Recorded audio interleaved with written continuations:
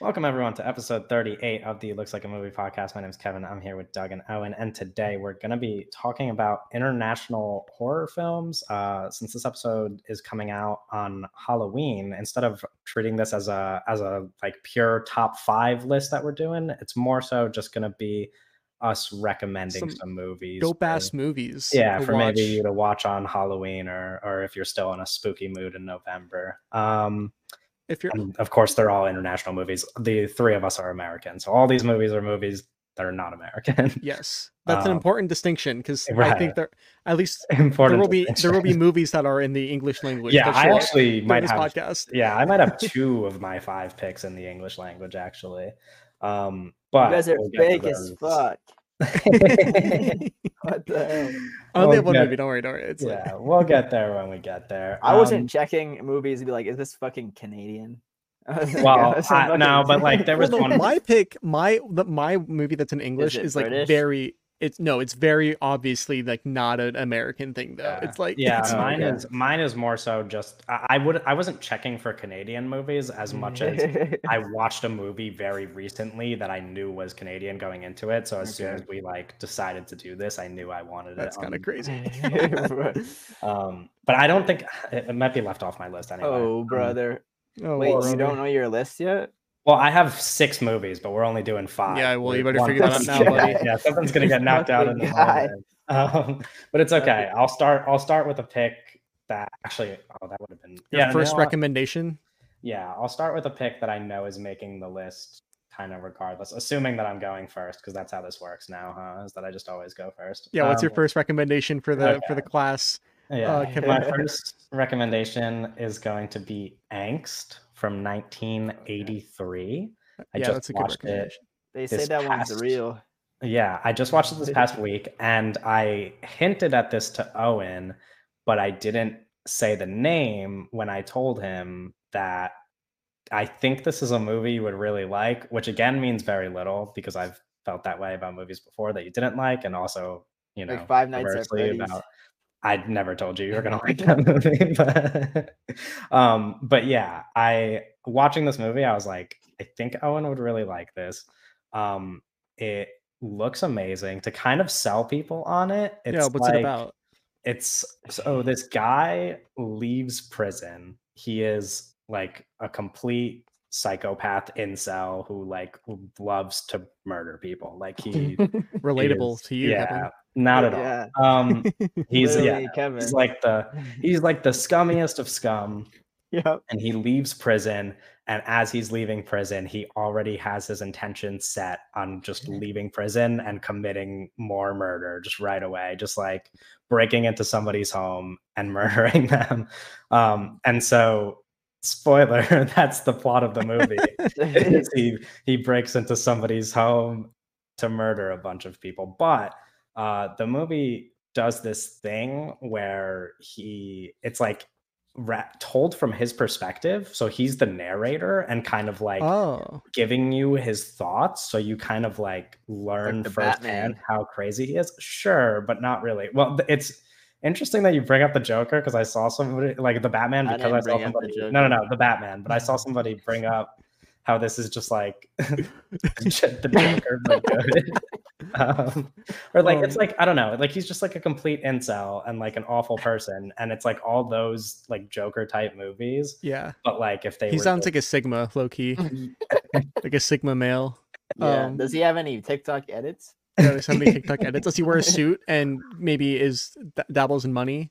I think he does wear a suit jacket. It's in the real Sigma the banner. You should have been him for Halloween.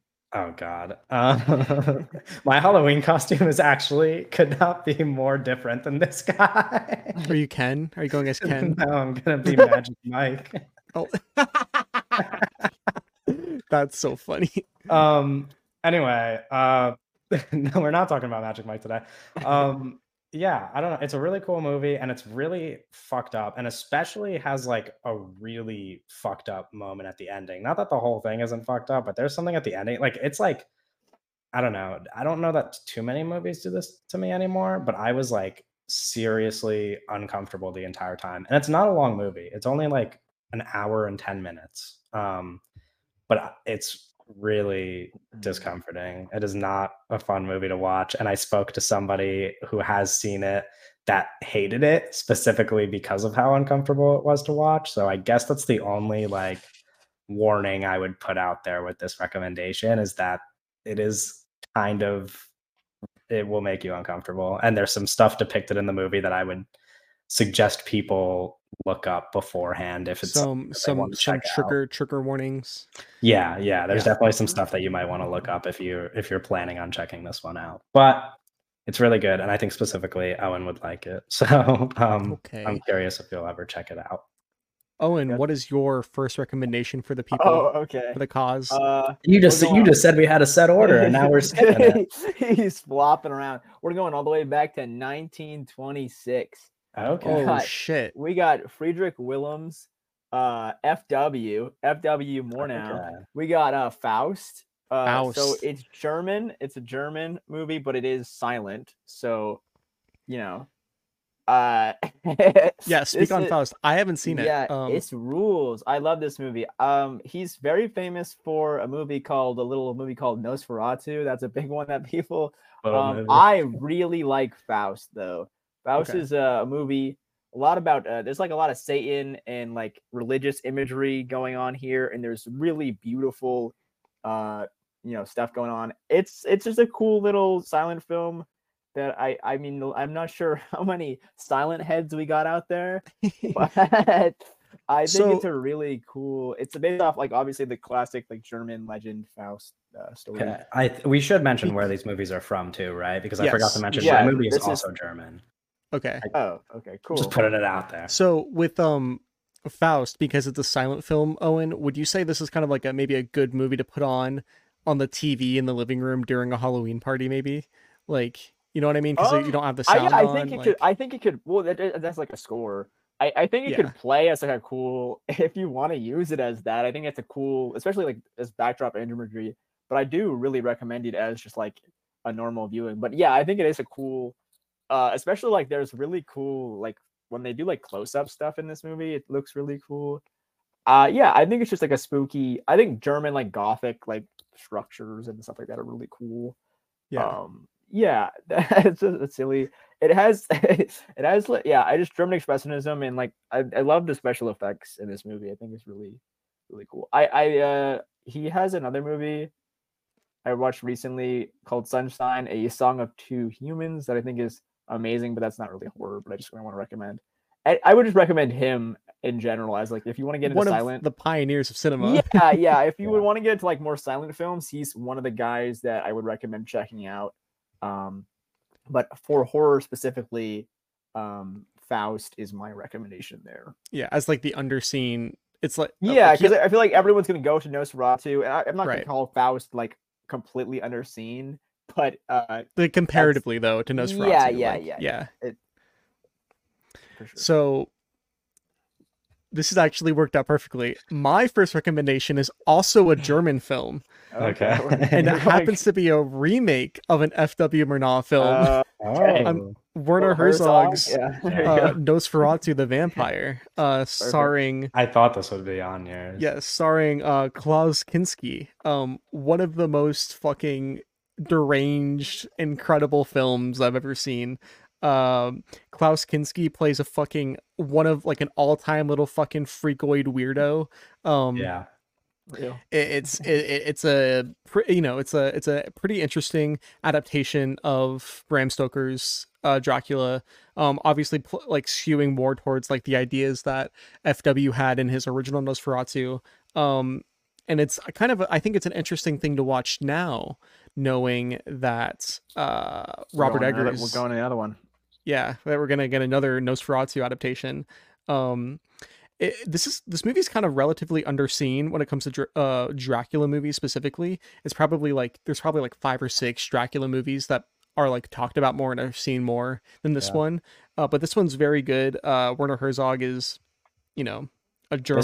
This is the little freak. Dracula movie that we had to watch for school. This is out of all the Dracula Really? movies, this is the one that my professor made us watch. Yeah. What did you guys talk about? Like, what did you focus on? Why did you have to watch I this don't one? even. It was like one of. I don't know why. I don't know. We like watched it as part of like we weren't like talking about this movie, but it was like the movie that we watched. But we were talking about like German film. I think we were talking about Werner Herzog in general. Oh, okay. And we that had to makes watch sense. this movie. Yeah, that makes sense. Werner I don't Herzog, remember much. I don't remember much of it, but I do remember that lead performance. Yeah. It like really super sticks with you. memorable. Yeah. Yeah. I mean, what I'm not joking. Like an all-time freak. Like Klaus Kinski in real life is an all-time freak, and then he's playing an all-time freak in this movie as Dracula. Which also interesting how it's like it's Count Orlok is Nosferatu, but in this remake he's Dracula. But Yeah. regardless, yeah, really recommend it. No, Werner Herzog's really interesting guy. I Yeah. have to watch more of his movies in general, but that's a good recommendation. Yeah. Back Okay. to you. We're back to me then. I guess my next pick is going to be one of the two that I was picking between. So I think I've decided. I'm gonna go with The Lore, specifically because I want to recommend a Polish film, and The Lore is really cool. I think it's really also an easy movie to sell people on. How do you because spell it's that? literally the Lore, like L-U- Lore. Lure. Lure. Okay. Yeah. Is that that's the mermaid movie, right? Yeah. So that's what I was gonna say. It's really easy to sell people on because it's literally just about like two mermaid sisters who kill men and sing songs. It's a Polish horror mermaid musical. So it is just like insane.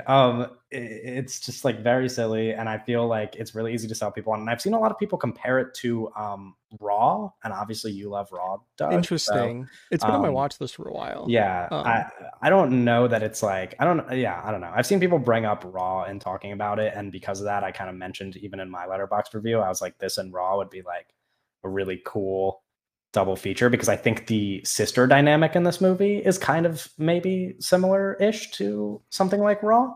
And it also is surprisingly really emotional. It's not really a scary movie at all. It's just like a horror movie because it was like there's gothic, pretty like, intense imagery. murder. Yeah, there's pretty intense murder. Okay. Like, yeah, they're mermaids who kill people. Yeah, but they also Okay. just like sing songs in between, and the songs are Real. And it's awesome. it's like a real musical. Like there's like musical. Yeah, you know, numbers. it's like a Okay. musical. Yeah, there's one like musical number that it's like just a straight up like movie musical type, like a big movie musical moment. That's really and I interesting. guess specifically for me, it even I like plays better because like I don't like listen to Polish music on my free time, but I'm very used to having grown up in a Polish household, like hearing like the type of Polish music that my family listens to. So like a Polish musical is fun because the songs are just like reminiscent of the music that I've always listened to.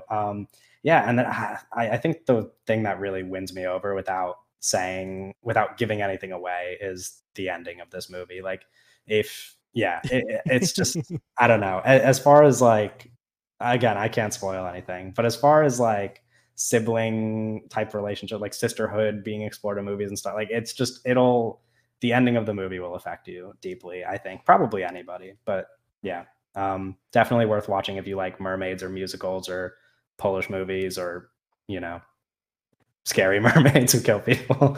Anyway, that's my next pick. I guess we're back to Owen. All right, I'm going further back. We got 1922. We got Häxan, which is Benjamin Christensen's Swedish horror film.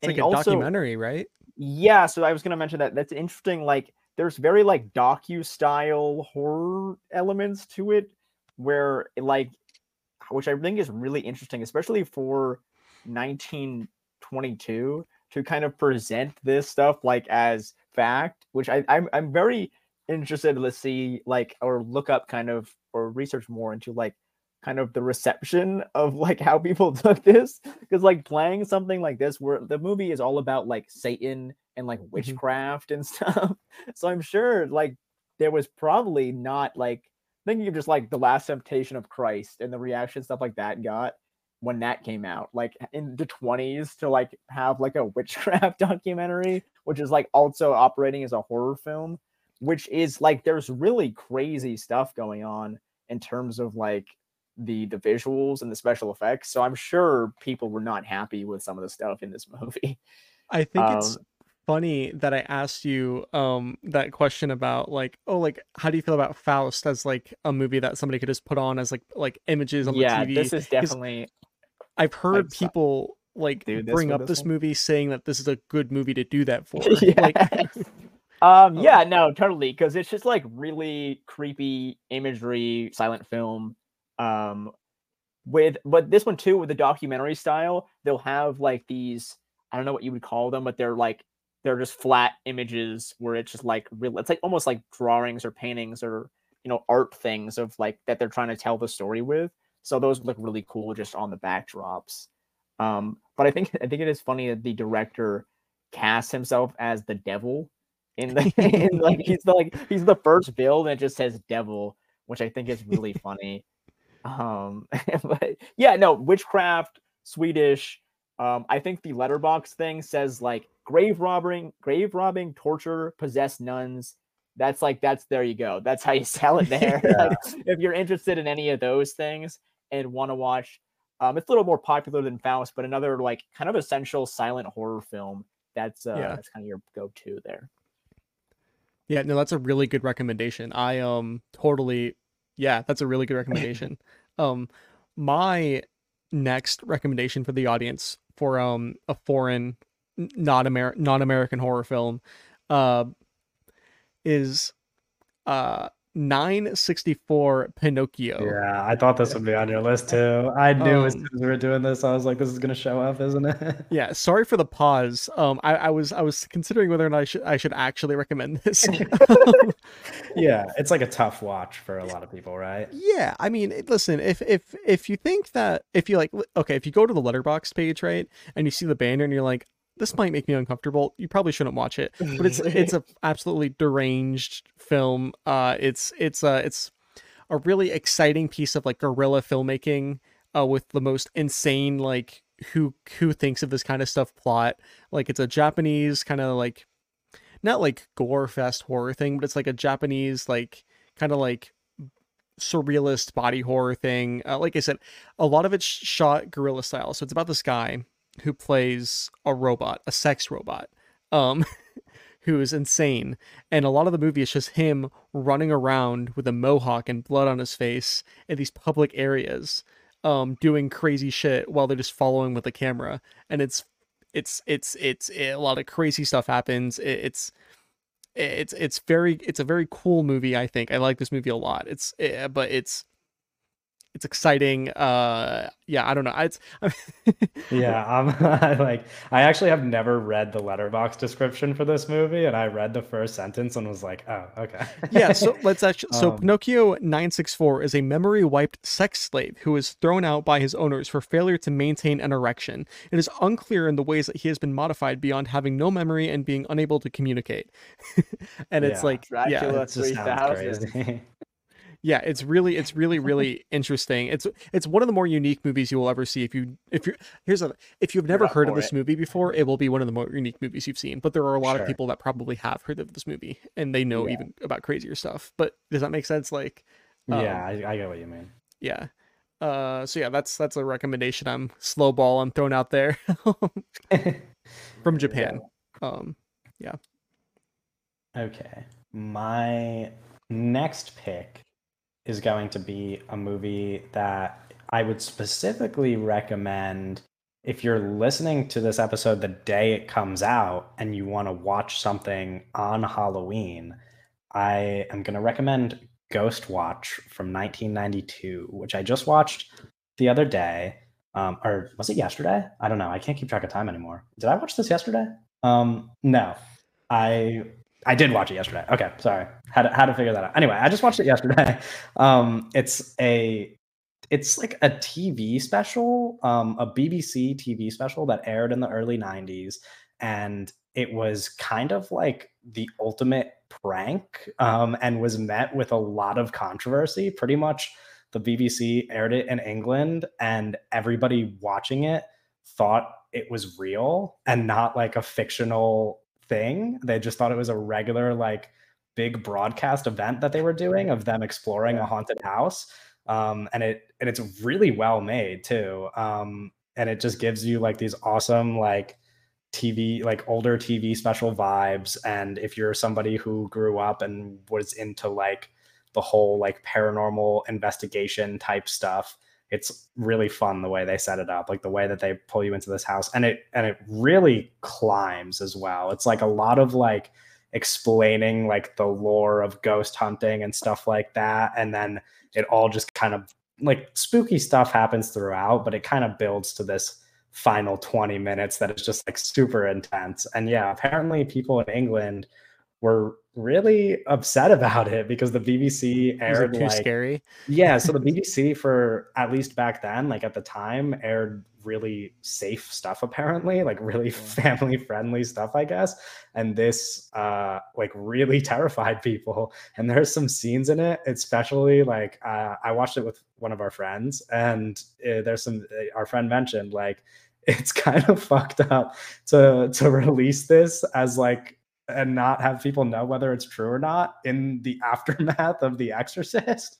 Because there's some, yeah. And it also, I think it also, I don't know that it actually serves as inspiration for these things, because I don't know if the people who made these things have seen Ghostwatch, but it feels like stuff like the Blair Witch Project and especially Paranormal Activity were like really inspired by this. Like if you like Paranormal Activity, you will probably really enjoy this. But it takes place like on Halloween. It's not like super scary or anything, but it's like a cozy, like fun, like it's like Halloween vibes. Spooky Halloween vibes. Yeah. So if you're gonna watch something on Halloween, I think this is a really fun recommendation. It's not too long or anything. It's like a cool, I think it'd be cool to watch with a yeah, it's like exactly 90 minutes. Yeah. It's really cool. And it's not something that most people have seen, because it's not even like talked about on Letterboxd even, because it's you know, it's a TV special. Yeah. But it's a really well done one. So no, that's a fucking awesome recommendation. Ghostwatch 1992. Yeah. Consider this for your Halloween family movie. Yeah, it's definitely movie. It's perfect for that. Yeah. Like, actually perfect for that. That's a fucking damn. That's a really good recommendation. Yeah, I pulled some things out. He pulled some shit out of his fucking hat, bro. All right. Am I up again? Yeah, you are up again. All right. This one's for everyone who's only seen Suspiria. I'm gonna recommend Dario Argento's Inferno.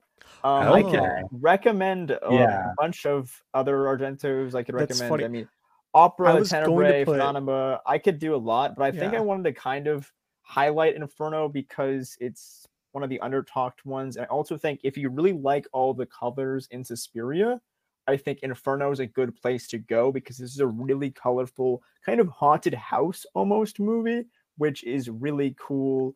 Obviously, Argento, this is going to be a film from Italy. It's going to be an Italian horror film, a giallo film. This one's really great. There's a lot of cool. I like mythology and horror. Like there's like kind of all my films kind of center around like Satan and like mythology, but in this one is no exception. There's really, it's really just fun. You know, Argento's kind of quick. I mean, it's 100 minutes, but I think this one kind of goes by pretty quick. Just kind of a good blast.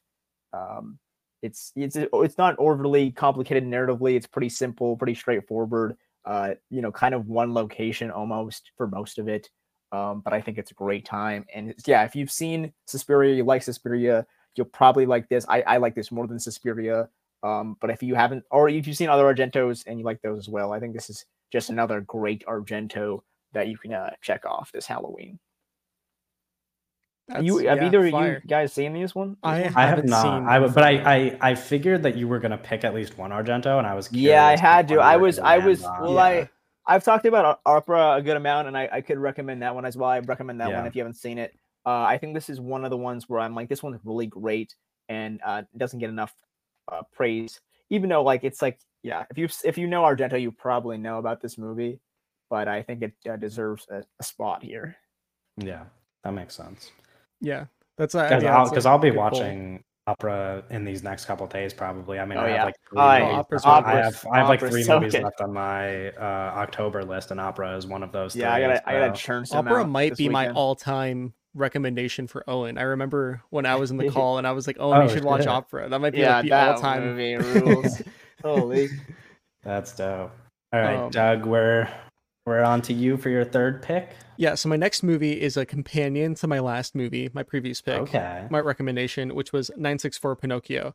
That's kind of like the more real head version of this movie, which is Tetsuo the Iron Man, directed by Shinya Tsukamoto. Essential cinema in many ways for me, and for lots of other people. This is another Japanese film. This is kind of like if you're interested in body horror at all, this is kind of like an essential text. This is like one of the most this is like kind of like the foundation of that whole idea of like body horror as like a visual thing and filmmaking. The movie is an hour long. It is like 60 minutes long. Mm-hmm. It's just about a guy turning into iron, and it is like blazing fast pace. No Robert Downey Jr. in that one either. No Robert Downey Jr. in that one. There's a part of the movie where his dick turns into a drill. It like the whole thing's like this it's like I think I heard somebody, I think like the most popular review on Letterboxd describes the movie as like a visual migraine. It's super fast paced. It's super unrelenting. And it's gross. It's funny.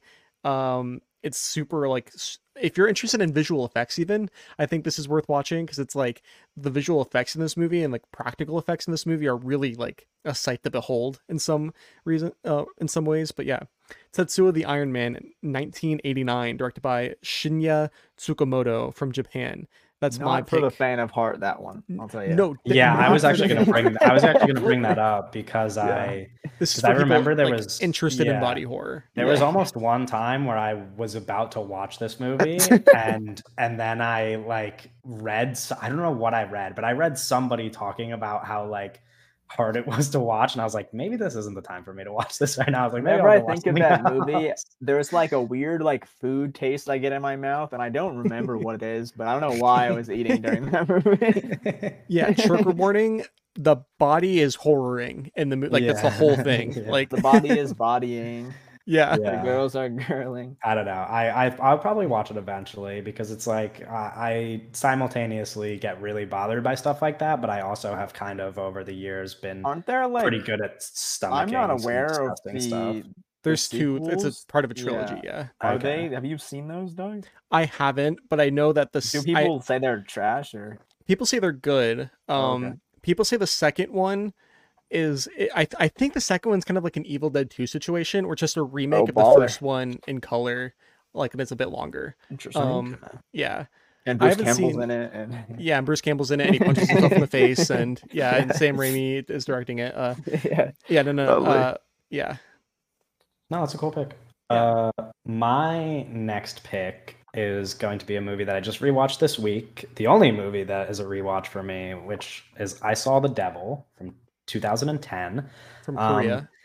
South Korean movie. I keep seeing people bring up this comparison, and I kind of hate this comparison, but I think for the sake of recommending it to people, it makes sense to compare it to Old Boy, because people bring up Old Boy a lot when talking about this movie. Essentially, the only thing that they really have in common is that they're both South Korean revenge thrillers, which is like, that's a somewhat niche group. But they don't exactly have all that much in common in terms of story. Oh, and they also both star Choi Min-sik. He's in both movies. Oh, I didn't know that. He's one of the two guys in I Saw the Devil as well. But I think it works to bring up Old Boy, because I think that's a really easy way to recommend this to people. A lot of people have seen Old Boy, and if you like Old Boy, there's probably a good chance you end up liking this movie. It is also maybe not for a certain group of people, because there's certain aspects of like pretty it from extreme a violence. story. Well, yeah, but from a story perspective, essentially the movie has no character development. Like real, like nothing really changes about like the main antagonist, if you could even call him that, is as evil at the beginning of the movie as he is at the end. And the other main character, his journey doesn't even like his development doesn't even start until the last 5 minutes of the movie. So like for people who care about something like that, it might not be for you. But if you want to watch like 2 hours worth of the most stylish, like brutal violence you've ever seen, this is most definitely a movie for you. It is like awesome. Like I forgot how violent this movie was because I watched this movie years ago and that was like a formative thing for me. And then rewatching the movie and not really remembering like the details of certain things that happened, I was like, oh, this movie is fucked up. Like this movie is bleak as hell. And there's some stuff in it that is really sad. But the I think the only thing that kind of flipped in my head between the first watch and this watch is that when I first watched this movie, I used to think it was a really emotional, sad movie. And I think upon rewatch, the fact that the story is not exactly as enticing as I used to remember made me just not like that emotional during it. Yeah. But I still think it's great because it's really fucking it's like awesome unrelenting. Yeah, like, it is like yeah. it is a brutal movie. There are some things where like there's a point pretty early on in the movie where you're like, he can't go further than this, right? Like they need to stop soon. And then there's like another hour of the movie left. Like it's fucked up. Yeah, like Kim Ji-woon and what's his name? Park Chan-wook. Like their kind of work in like the 2000s to like really early 2010s really gave South Korea a bad rap in like and America. The thing is I was reading somebody's piece. I don't remember what it was called or who it was by, but I was reading somebody's piece where they kind of mentioned that Kim Ji-woon, among like Park Chan-wook and even Bong Joon-ho, has kind of become like the forgotten South Korean filmmaker out of the three, despite the fact that he's made work that is just as good as theirs, arguably, or like just as influential on like a large, exactly. like, you know, like A Tale of Two Sisters, which is an earlier film of his that came out the same year as Old Boy. That's also a movie that really like, because when we talked about this in the Old Boy podcast a little bit, but like how like when Old Boy came out, like that movie kind of like gave South Korea from Americans' perspective, it kind of made people think like, oh, it's a South Korean movie. South Korean movies are really fucking violent and gross. Yeah. Tale of Two Sisters also kind of and actually if I had a chance to watch that movie before this podcast, it was one of the movies I was considering. It might have even gone on this list. But A Bittersweet Life is the movie by him that I really want to check out. I just haven't been able to yet. But yeah, it's like he's a very influential director as far as South Korean directors go, and it's a really fucking fun movie. And it has one of just the best endings you're ever going to see in a movie. So that is my fourth recommendation. I Saw the Devil, 2010, Kim Ji-woon, South Korea. Yes. From Kevin. Whoa. Yes. All right, Owen, your fourth. Okay. So Vera Chikilova is like most known for being like avant-garde Czech new wave filmmaker, and many Letterboxd heads will know her for her film Daisies. That's like the big popular Chikilova like film that's on like everyone's like Letterboxd lists. But she has this movie called Wolf's Hole that came out in 1987, and it is a sci-fi horror film, and it rules. It's only got like 3,000 logs. Like no one's seen this movie. I would, if to like compare it to a very like popular movie that everyone's seen, this is Vera's The Thing. This is a sci-fi movie where you've got you have teenagers who are on like a ski camp thing, and they get stuck in the mountains, and stuff ensues. And I think this movie looks beautiful. I originally watched this movie because the Letterboxd backdrop has these really lovely, colorful jackets. And there's a lot there. The clothes, the fashion in this movie rules. Everyone's got the coolest outfits on, and it's a horror film. It's typical, I think her as a filmmaker, she's just really talented. As I mentioned, she's more of an avant-garde, Czech New Wave filmmaker. So this is perhaps a more not traditional, but more standard film from her. But I think her, avant-garde kind of upbringing really makes this one stand out as far as like just an ordinary horror film. Yeah, I think it's a fun little. It's only 92 minutes. You can watch it on the Criterion Channel. What's it about? It's you just have these kids and they go to the camp and then they get stuck there. Or they go to the camp. They like go in this like mountain basically. They get stuck there and then things happen and there's bad stuff happens. Bad stuff happens. But it's never. It's bad stuff happens, but it's never like. I wouldn't say. It's never too revealing.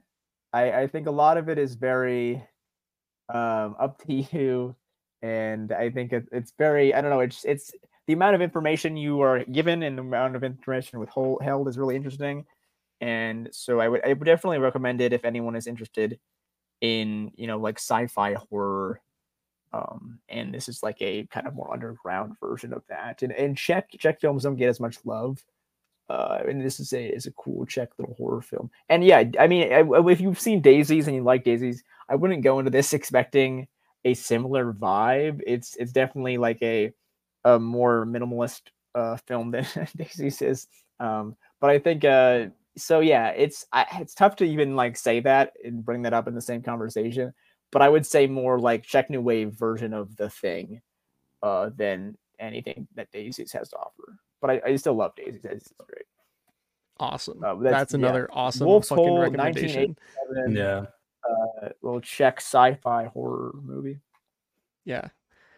Well, mine looks lame now because that's the movie. No, we're kind of no. My next movie. Well, to be fair, I just said I Saw the Devil, which is quite a popular movie. So. Yeah. This is also quite a popular movie. Let the Right One In, directed by from 2008, directed by Thomas Alfredson. I know that there's an American remake directed by what's his name, Matt Reeves. I haven't seen that. Don't care. I was curious if you're gonna pick this actually, because when I was going through options, I saw your review for this movie. I didn't realize you liked it as much as you did. I fucking love this movie, brother. Yeah, recommend this movie. If you haven't seen this movie and you don't know what it's about, it is Is it Polish?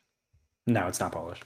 Oh shit! I look like an asshole now. What is it? I don't think so. Where's this movie from? I've seen this movie. Swedish. It's a Swedish. Fuck. Yeah, I was gonna say it's not. I would remember it if it was Polish. I look like an asshole now. It's a Swedish vampire movie. That's two for the Swedes. That's two for the Swedes today. It's a movie about. It's kind of like a movie about friendship. And like childhood friendship and like childhood love between this vampire little girl and this little kid, this little boy who's kind of like lonely and stuff. Yeah, that's a good summary. It's very, very good. It has a very infamous final scene that's very awesome. If you're into vampire, if we're gonna do the recommending it to another popular movie like you guys did for your two last picks, I would say like for like more art house Twilight kind of. You know? I think like it's a little bit of a rocky comparison. No, but I think like, I don't. I could see it actually. I could connect those dots. But if like you're kind of into like if you're like a cinephile, you know, and like you're into watching movies like this, and you like Twilight, I think that you'll probably like this. Or maybe like more toned down, thematically toned down Jennifer's Body might be a good comparison too. But kind of like that realm of movie, but like, you know, make it Swedish and about kids instead of adults and sex. Yeah, definitely. Yeah. So that's, this is a good movie. I haven't watched it in a while. Thomas Alfredson from 2008, Sweden. Yeah, definitely. Yeah, it's good. I think you would like it, Owen. It's good. Yeah, I think you would as well, actually. Okay, we're on to our final picks, I guess. And mine is going to be Kiyoshi Kurosawa's 1997 Japanese masterpiece, I would say, Cure, which was the one movie when we decided to do this that I was certain would be on my list. I You just actually watched it. watched this movie and you were like, "Oh, we're gonna do this so I can talk about Cure." Kind of, yeah, actually.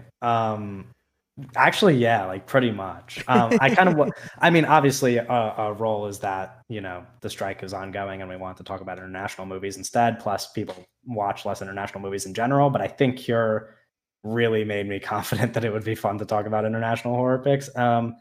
This movie fucking rocks. I just saw it for the first time this past month, like Doug said, and it has immediately just like launched itself onto my favorite movies ever list as of right now.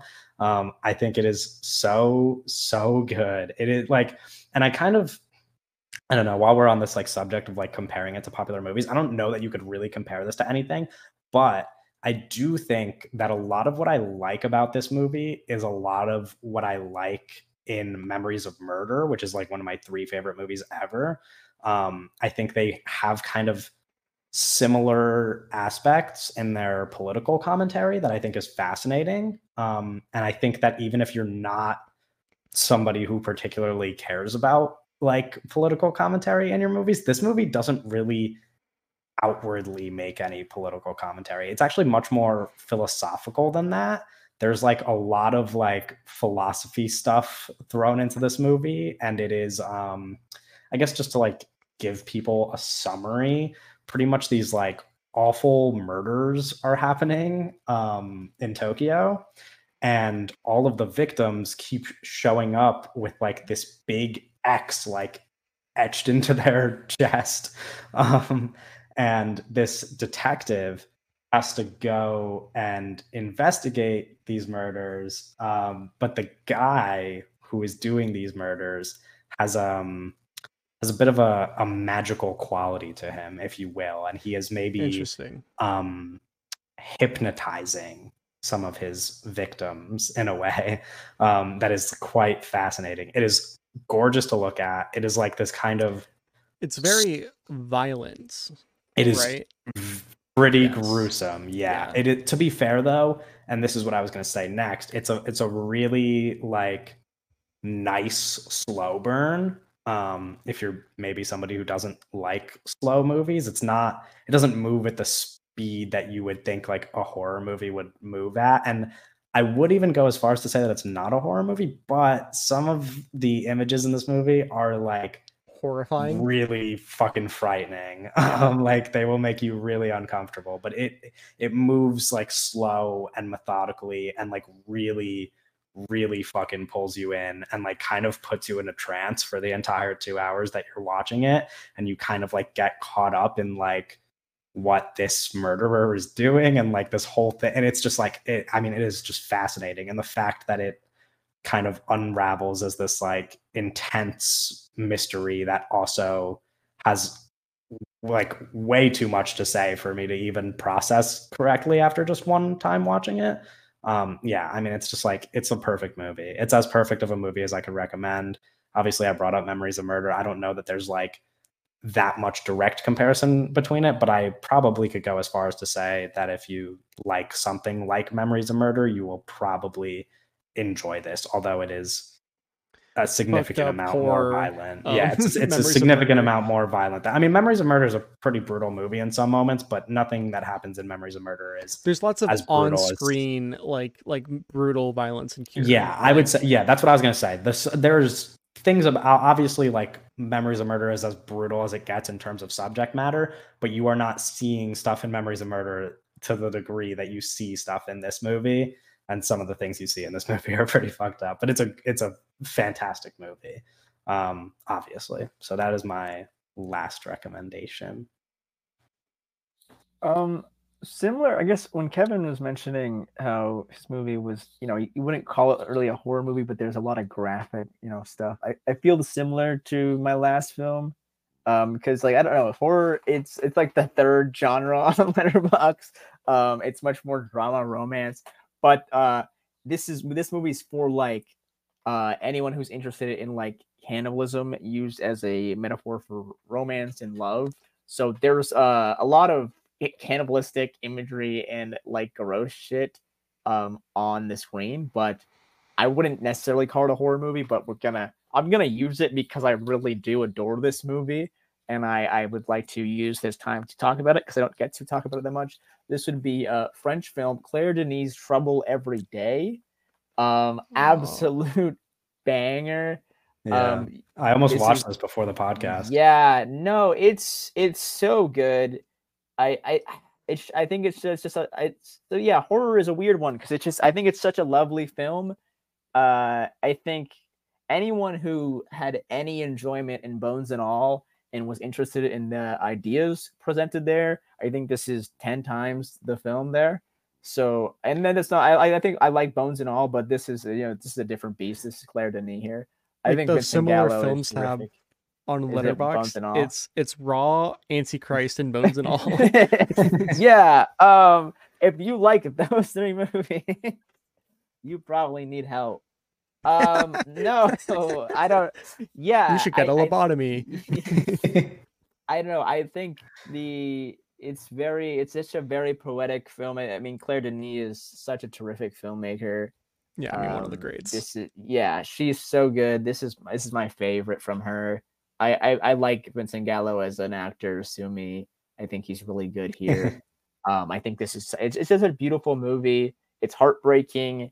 It's heart eating. I think there is some tough imagery. I think it is tough. Sometimes it's tough to watch, but it's like, oh, this is like so beautiful, and then it's like, ew. Which so I think it. I don't know. There's a very like, it's not like tense the entire time. It's not like you're scared of waiting things to pop out or anything like that. I think it's a very, I wouldn't say slow, but it's a methodically paced kind of romantic drama, and then you have a little cannibalistic fun thrown in there. But yeah, I recommend this definitely. It's a very raw and real. It's very emotional. I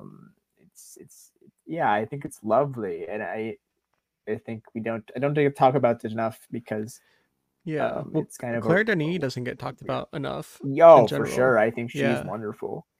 I've got to watch more because she's got a big catalog. You got to watch Beau Travail, buddy. I've seen Beau Travail. What? Oh yeah, I've seen Beau Travail. When did you watch Beau Travail? Am I stupid? Like last year, I saw it in theaters. Yeah, I remember that. Oh yeah, no, you saw it in March this year. Damn, it was a while ago. I like Beau Travail. Bad friend because you don't know every movie that Owen has seen. I've seen Beau Travail, Trouble Every Day. I think High Life is the other one. So there's a lot of films that she's still got that I want to see. But I really just adore Trouble Every Day because it's a combination of a bunch of things that I really enjoy, but I do think she's just a terrific filmmaker. So if you're interested in good movies, I recommend Trouble Every Day. There you go. Nice. That's okay. Well, now Doug has our final pick. I mean, I don't love how this worked out because your guys' last two picks were like these like actual important pieces of like art cinema, that were actually like really significant and like we need some variety though. And like we need canon, a little bit of range. My final pick is pure genre. It's and it's a movie. Have that many pure genre picks though, to be fair. All three of us have seen, I'm pretty sure. And many people listening have seen. And this is my call out to say, if you have not seen Rec, or I guess you could say Record. I haven't seen Rec. 2007, co-directed by Jamun Balaguerro and Paco Plaza.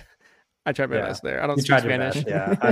Which is a Spanish film. This movie is a lot of fun, though. It's so much fun. And it's actually scary. It's actually like it's really an awesome horror movie for Halloween. If you and your friends are like, if you guys want to watch something that's actually going to scare you, turn off the lights, like put your phones away and watch the movie. It's like, this was probably going to actually scare you because it's fucking awesome. It's a found footage movie about zombies. It's in Spanish. You make sure you watch it in Spanish. Don't watch the English dub. It is freaking amazing. It rocks so hard. I can't like a lot of you listening have probably already seen it, but if you haven't, please consider watching this. Actually, it's like a movie that's like high praised among horror fans, and Yeah. specifically a movie that I often hear cited as like you said, a movie that genuinely scares a lot of people. Yeah, it's like actually scary. I watched it when I watched it for the first time, it was like 3 years ago. Maybe it was maybe it was only 2 years ago, whatever. It was a couple years ago. It was on my laptop at somebody's in a bedroom when I was watching with one of my friends. Okay, all right. And I was just like, man, I've been waiting to watch this. Let's just like watch this right now. It was at like midnight, and I was like, yeah, let's just watch. It's like a horror movie. We watched it. When I tell you, one of the scariest viewing experiences I've ever had. It was like it rocked. Really, really recommend it. Yeah, no, this movie's fun. This movie's a lot of fun. Yeah. No, this movie is really cool. Do we want to? I mean, I kind of just want to rattle off some of the movies that I maybe was going to pick. There's some movies that were more popular picks that I specifically kind of left off because of how popular they are, and stuff like that. And maybe there's some. I also just threw some movies onto my list that I feel like you guys really like. I don't know, but if you guys have any, or do you guys just have your concrete fives? I don't really write anything down. I didn't write any other movies down. Okay, fair enough. We won't go. I won't get into too much detail. Then we won't. No, what do we got, Kevin? I mean, I don't know. Well, obviously, like if we were doing a strict top 5 rather than recommending stuff, like Tatan would obviously be there, but we just did a Tatan episode very recently, so of course I left that off the list. Also, Possession is one that I left off, which I just watched for the first time a couple days ago. That is like, it was but like if you haven't instant heard 5-star of for me. Possession, But if you haven't heard of Possession, download Letterboxd. How are you listening to our podcast? Like, how did you download Letterboxd? Yeah, Possession was one of those where it's like nobody listening is really gonna need this as a recommendation, but if you do, I mean, you have to watch it. You should watch it. Like also, but that's another thing where it's like House falls on those lines where it's like House. That's a big Letterboxd movie. House is on the list of like runner-ups as well as I'm going through it.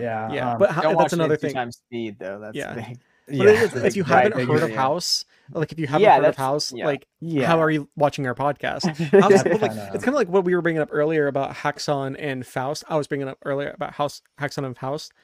House is kind of like a good movie to put on, just like as I mean it's like it's gorgeous. Yeah. Especially that's a good one too because there's so many colors. Also, I have The Host, which I just talked about Bong Joon-ho at length, which is why I didn't want to include The Host. I have Train to Busan, which is maybe the most popular movie on the entire, like everybody. I mean, literally, like this. I want to say that Train to Busan is one of the first. I was gonna be like, Doug's gonna post some bullshit like that. No, but it's like if you are trying to watch movies that are not American, I think for most people, Train to Busan is like one of the first 5 movies that you watch on Netflix. And Netflix pushes that shit down mid. Yeah, exactly. I have 28 Days Later, but obviously I talk about how much I like Cillian Murphy. Danny Boyle.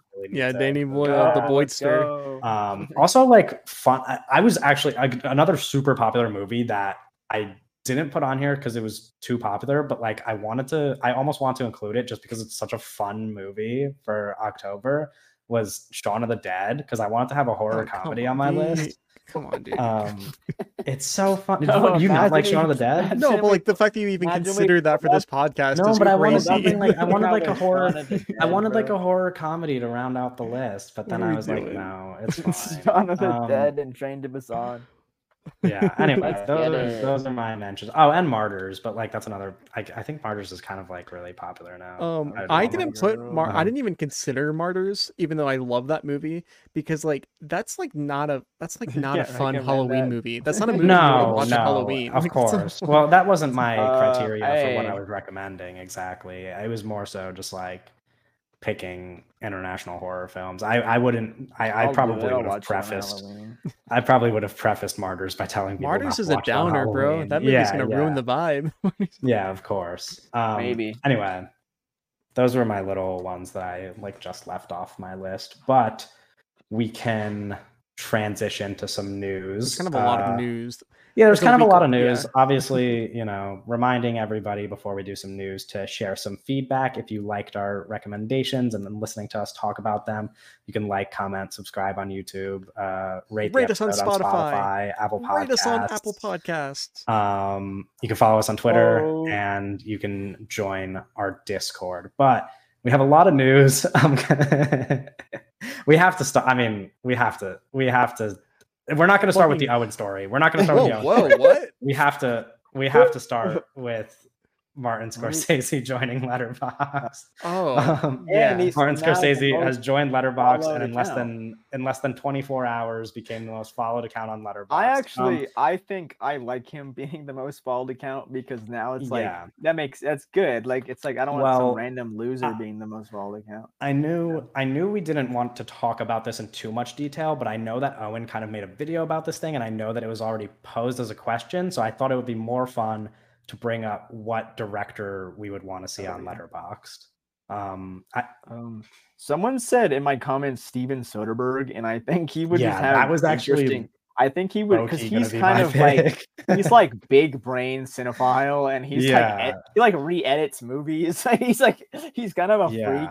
And I think if he did like a real Letterboxd, that would be really awesome. Yeah, I'm not gonna lie. When I was thinking about directors, Steven Soderbergh was like the one I wanted. I think if he was on Letterboxd, like, it would be a real one, because like he's not like Scorsese, where it's like he's gonna have like a team and shit. Like he's gonna be like what Sean Baker's Letterboxd was before he stopped reviewing. Yeah. Exactly. Which I think that would fucking rule. It's not gonna happen, but I think that would rule. Yeah. Also, Sean Baker, start reviewing movies again. What happened, brother? Come on. I don't know. I listened to Soderbergh on a podcast recently, and I was just like, dude, I could listen to this guy. I listened to him as a guest on a podcast. And I was like, I can listen to this guy talk all day. I think someone like very like just like younger kind of experimental filmmakers, like I think like someone like Kyle Edward Ball is a big one, because even like someone like that, where it's like I'd be very interested to see if his inspirations lie, because someone working on like even the guy who did the Outwaters, I think people like that who are doing like these like more experimental films, I think always those inspirations would be very interesting to look at and kind of get some recs there. Okay, I won't hold off any longer on the most important piece of news for Owen, which is M. Night Shyamalan's M. Night Shyamalan's upcoming film will star Josh Hartnett and Salika. Is that how you say it? I think it's Salka Shyamalan. Okay, it is his daughter, right? Yes. And she previously worked on Old and his show with the music, and she's going to be starring as Lady Raven in his new film Trap, which she's going to be playing a pop star. And then Josh Hartnett is playing the father of a kid who wants to go see Lady Raven, and then he goes to the show with his child, and then shit goes wrong, which is perfect. I mean, I think this perfectly aligns. I mean, just on a plot thing, it perfectly aligns with who M. Night is as a person. I think having a father who is taking their child to a concert is very like the most M. Night movie ever. Yes, it's a very M. Night thing to have a father at the lead. I mean, we have plenty of M. Night fathers throughout his filmography. This is just another father to add to the list, as well as just ultimate dad move with the casting of your musician daughter as the lead musician. We don't know how much she's going to be actually like acting or like, involved. I feel like it's going to be more than just up there singing, but we'll just have to see. But I love Josh Hartnett. He's really great in some movies that came out like 20 years ago, and he hasn't been in a lot recently. He was just in Oppenheimer though, which is like a huge movie, biggest movie, and I really loved him in Oppenheimer. And I also, like Black Dahlia and The Faculty, I really love him in those movies, but those movies long time ago. But I think he is like perfect dad energy. Like I think he's gonna kill that role. And yeah, I'm excited. I'm assuming it's M Night, so I feel like it's gonna be very one location. We're gonna be at the concert pretty much the entire time. Which concert one location is a sick one location setup. Someone on Twitter mentioned this, and I, it couldn't be more me. They said this sounds like M Night Shyamalan's Snake Eyes, which is that's fucking not Brian what I was De expecting. Palma's one location movie at a boxing arena, Well, and the that movie fucking sounds rules. a lot like Green fuck. Room. Was that movie called? Yeah, Green Room. That's what I was gonna say. Which Yeah. is also a one location horror movie that takes place at a concert Yeah. venue. Yeah. Which I haven't seen that movie, but I think the It's Snake fun. Eyes poll is kind of baller. Another Yeah. Brian De Palma kind of poll, because what's it called? Josh Hartnett is one of the few. I don't know. I can't think of another. There's definitely got to be someone, but I can't think of it off the top of my head. But an actor who's worked with both Shyamalan and De Palma, which is Big Owen brain there. So yeah, I'm stoked. We're August 2nd next year. Trap. It's got a waiver, so we can talk about that bad boy all we want. Yeah, so they can fucking shoot it. Yeah. Yeah, well, they're shooting it. What was crazy, I talked about this in my video, is that guy who posted those Instagram photos, he posted the photos with M. Night and Josh Hartnett like October 17th. He took like selfies with them and like, hey, they're filming Trap next to my condo. And it took like 8 days for anyone to report on it, which That's is like, fucked up. so it's crazy how like someone like M. Night Shyamalan can be filming a movie in like it's not like they're like just filming on the side of the street. Like this is a big stadium that they have to like be working with and stuff. Like there's a lot of moving parts. So for them to just shoot that movie, get spotted, like he's out taking photos of people, and it takes like 8 days for anyone like major to kind of talk about it is kind of silly. But yeah, super stoked for the next Shyamalan banger. And I'm interested to see what else, like other cast moves that we get. I was gonna say, I'm sure this is not the last time we'll be talking about it on. No, we're gonna be following this movie closely. It's interesting. It's interesting to see how big this cast even would be. Yeah, like how large is the principal cast? Like because you're obviously you're gonna have a lot of extras because you're at a concert. Yeah, but you could really you could have like 5 people in this movie. Really, well, that's the thing. His last 2 movies only really had like 5 people in them. Yeah. Like, so Josh Hartnett, great poll. I think casting his daughter is awesome. So we'll see who the other actors are. It's really hard to have a wish list or something like this because have no idea how many actors or what you're casting for, or like with Josh Hartnett as the lead, you kind of have the idea of what kind of actors you're looking at for the other roles, but it's really hard to. Do you have an actor in mind that just screams concert goer? Jaden Smith. If Jaden Smith was somehow in this movie, that'd be so fucking funny. I think Aaron Pierre is gotten out of it's almost too popular now to be reprise his Midsize Sedan role. I think that would also be really funny. That would be awesome. I think because I think it's funny that because Salka Shyamalan's song Remain is in old. So I think it would be funny if they like played it off like there was like this almost in universe thing, but I don't know. Right. It's just a silly kind of thing. But I think that's awesome that he's continuing to work with his daughters because his other daughter, I don't remember her name, but she's got her own movie coming out and she's helped and worked with him before. And he's just a family man, Yeah, he's a real ass dad. Like this movie is like the lead is like playing a dad. Like there's so much father kind of stuff in his movies. Big dad, big Coppola vibes. Big Coppola vibes from M. Night right now. Huge. Yeah. I think that's major, especially for an Indian filmmaker to be able to do that is so fucking awesome. And I'm really excited, especially not for only his work, but to see his daughter do her own thing and she directed some episodes of his TV show, right? I was talking to my mom about this and I was just like, him doing this show, even though I haven't even seen this show, I'm gonna see it before Trap. I haven't even seen this show, but I think him doing this show was one of the best moves for his career.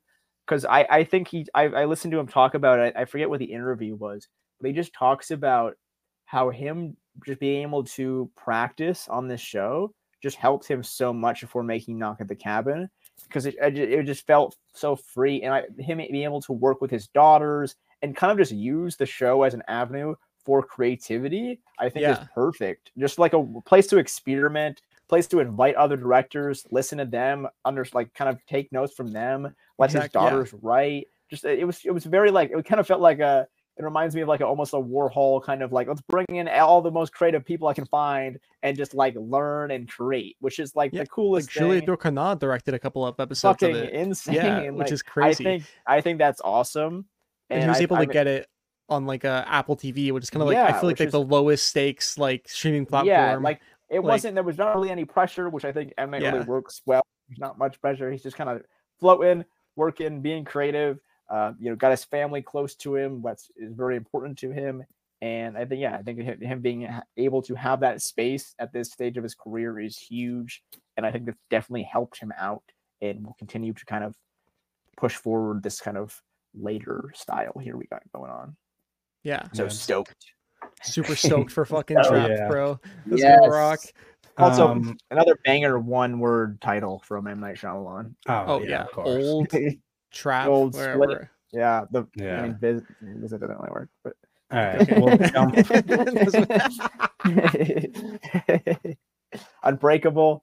Glass. Yeah. How many movies does he have with more than one word in the title? Signs. Yep, there you go. But yeah, he rules. That fucking guy. Village.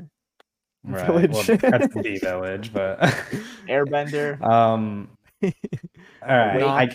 We can jump to a Doug piece of news. I think Doug is the most excited about this piece of news, at least. Chad Stahelski's Highlander reboot, starring Henry Cavill, is aiming to begin filming early next year, and will have a budget north of $100 million. This is kind of like, I don't want to say like designed in a lab for me, because it's close, you know. I mean, I love everything about this dude. Yeah. I'm fucking stoked. I'm so stoked, bro. You didn't even like John Wick. That's interesting. Yeah. No, so that's the thing, is I don't like John Wick, but I said this when we watched John Wick. I said, this guy isn't fucking bad. I just don't like this fucking kind of movie. Yeah. And I also don't really love this aged Keanu, but I do things I do like are Highlander kind of movies. I like Henry Cavill. So I think it's up to Chad here. This is really me. It's like, hey, these are two things that I like. Chad, it's like a fastball up the middle. If you're gonna make a movie that I like, it's gonna be this movie, okay, Chad? So also like Chad Stahelski, like sword fantasy kind of thing. Hell yeah. And I think the sword and fantasy kind of genre is not one that gets enough love in the modern era. So I'd love for Chad to make a big one here. Well, especially because of like how like silly the world of John Wick is. Obviously, the tone of John Wick is very serious, right? But like when you take a step back and you look at it, you're like, this is so dumb. You know, it's like this is so silly and nonsensical. Like the big test for Chad is how this is gonna look for me. I need him. And it's got to pop, man. It's got to pop, Chad. Yeah, we need to get maybe a different DP, not the John Wick guy, to work on this one. Yeah, we gotta make that world stand out. John Wick 4 is shot very well. All the John Wick movies are shot very well, but like John Wick 4 specifically, there's a lot of colors and kind of like neon lighting and stuff. Yeah, but it's you can't do neon, and like you're not gonna be in like Tokyo and Highlander, you know. So I think there's some. I think I wouldn't. Maybe a darker tone than probably the Dungeons and Dragons, but a little pumpier than something like I don't know. And I hope that we get like maybe something a little bit lighthearted from Henry Cavill, and not just The Witcher, but in a movie. That's the thing, is you don't want him to be fucking depressing. Yeah, I don't want to see like just Geralt. I'd love this movie to be big, because I think Henry deserves a a fucking win after the it should be big, debacle. bro. It's Superman and the John Wick guy making a fantasy movie. You know, like yeah, I don't know. I think they should be big, but I really need Henry deserves a win after the fucking mess that was Warner Brothers. Yeah. He deserves something. I mean, yeah, it's also because even The Witcher too, like he like left for The Witcher because they were like, "Hey, you want to come back and be Superman again?" Yeah, he like liked the fucking role too. It's just like that's so scummy. By all accounts, he really enjoyed playing. He was like, I think like the showrunner for The Witcher said that she was annoyed by how enthusiastic he was about the character. Well, it's like which is kind of like crazy because he on its own. loved being Superman. He was a great Superman, and then he fucking loved being The Witcher. And then he fucking lost both of them because of Warner Brothers. Yeah. So it's like, I don't know. I hope he gets his win here. That fucking movie, the new movie he's in looks horrible though. So we don't have to talk about that.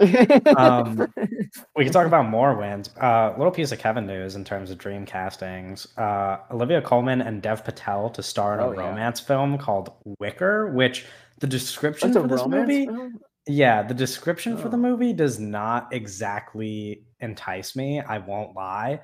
But the idea of Olivia Colman and Dev Patel in a movie together is, as like, while we're on the subject of dream castings, is pretty much as excited as I could get about two people in a movie. But the actual, like, I could read the description, but it's just like, I don't know that I love it. It says, on the outskirts of a village by the sea lives a fisherwoman, smelly, single, and perpetually ridiculed. One day, fed up with her stuffy, small-minded neighbors, she commissions herself a husband to be made from wicker. In an otherwise conservative town, this unconventional romance sparks outrage, jealousy, and chaos.